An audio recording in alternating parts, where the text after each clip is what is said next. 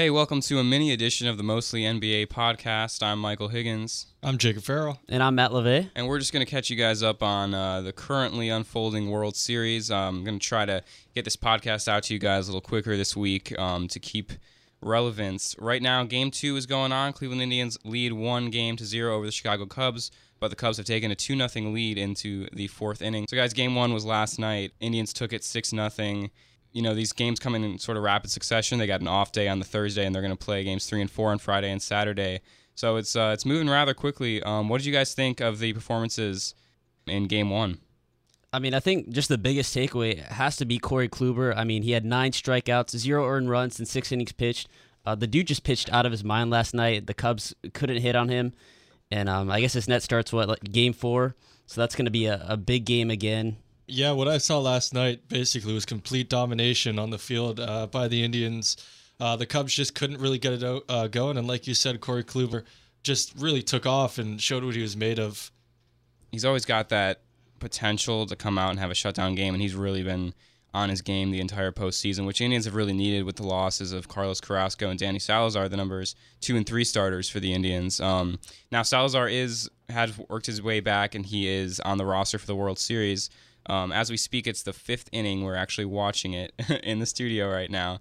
5th inning, and Salazar is in that Indians bullpen in case they need him, which they will throughout the series, as the Indians have chosen to go with 3 starters the remainder of the way. Just Kluber, Trevor Bauer, who pitched tonight and was taken out after 3 2/3, and Josh Tomlin. So that's a pretty thin rotation, but they've got that thick bullpen. You put Salazar in there. He's somebody who, with his normal experience as a starter, is going to eat innings for you. So it'll be interesting to see how he's used now that he's worked his way back. But the Indians are certainly at a disadvantage when it comes to starting pitching, and that's why their bullpen has been so important, in the playoff run thus far. And if we could say, Jake Arrieta currently through this game at the top of the 5th does have a no-hitter at this moment in time. Does he throw really? that out there, yes. That's depressing. It's kind of been a different story tonight. Jake Arrieta really came out tonight and showed that his team was worth rooting for as well. And it looks like, not to try and tell the future here, but it looks like the Cubs are looking pretty strong to take this one tonight. Yeah, I hope the Indians can get something going against Arrieta. I actually was expecting the same kind of domination from John Lester last night, and he just really didn't have it. But definitely didn't expect back-to-back nights where the Cubs starters, as solid as they are going to get rocked. I mean, Arrieta coming off the Cy Young Award last season, he's definitely a guy that nobody wants to see in the postseason. But, Kluber was on his game last night, was able to beat Lester. So the Cubs really need Arrieta tonight. They need everything out of their team to come back to Chicago, not down in a 2-0 hole.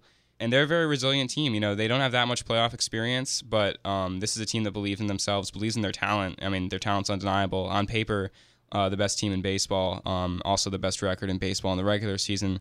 And, at this point in the year, the Indians, they've been underdogs throughout the playoffs with their lack of stardom through their lineup and the injuries in the pitching rotation. So they don't really care for projections. They don't really care for picks, and they believe in themselves as well. But Chicago is certainly a team that's not just going to roll over after one game. So depending on when you're hearing this podcast, when we're able to publish this, I don't know what the series is going to be at that point in time. Like I said, these games are coming in rapid succession. If the Indians are able to get on the board, make something interesting, and possibly steal a win here tonight, going up 2-0 into Chicago, that's a pretty daunting deficit for the Cubs to face. But there might not be any better home field advantage than Wrigley Field. So that would make for a very interesting series. As an Indians fan, I certainly wouldn't feel comfortable yet with that lead. On the other end of the spectrum, if Chicago's able to hold on in this game and keep it a tie series 1-1 going back to Chicago, the pressure then falls on the Indians because the Cubs have stolen home field advantage if that were to happen. So we'll see what happens. Right now, I think the Indians are trying to get by on their bullpen. They're trying to get a lead early in the game and just get it to the bullpen up 1 to 2 runs at least, because that's sort of been their formula throughout the playoffs. They score a couple runs. They've scored first in most of their games. I believe all but one of their games they have scored first so far. They gave it to the bullpen, who has just absolutely shut down the opposition. Obviously, that didn't happen tonight, so they're looking for their bats to come back for them. So they're going to be riding that while Chicago is riding the hopes of their offense to pick it up against the Indians' depleted rotation.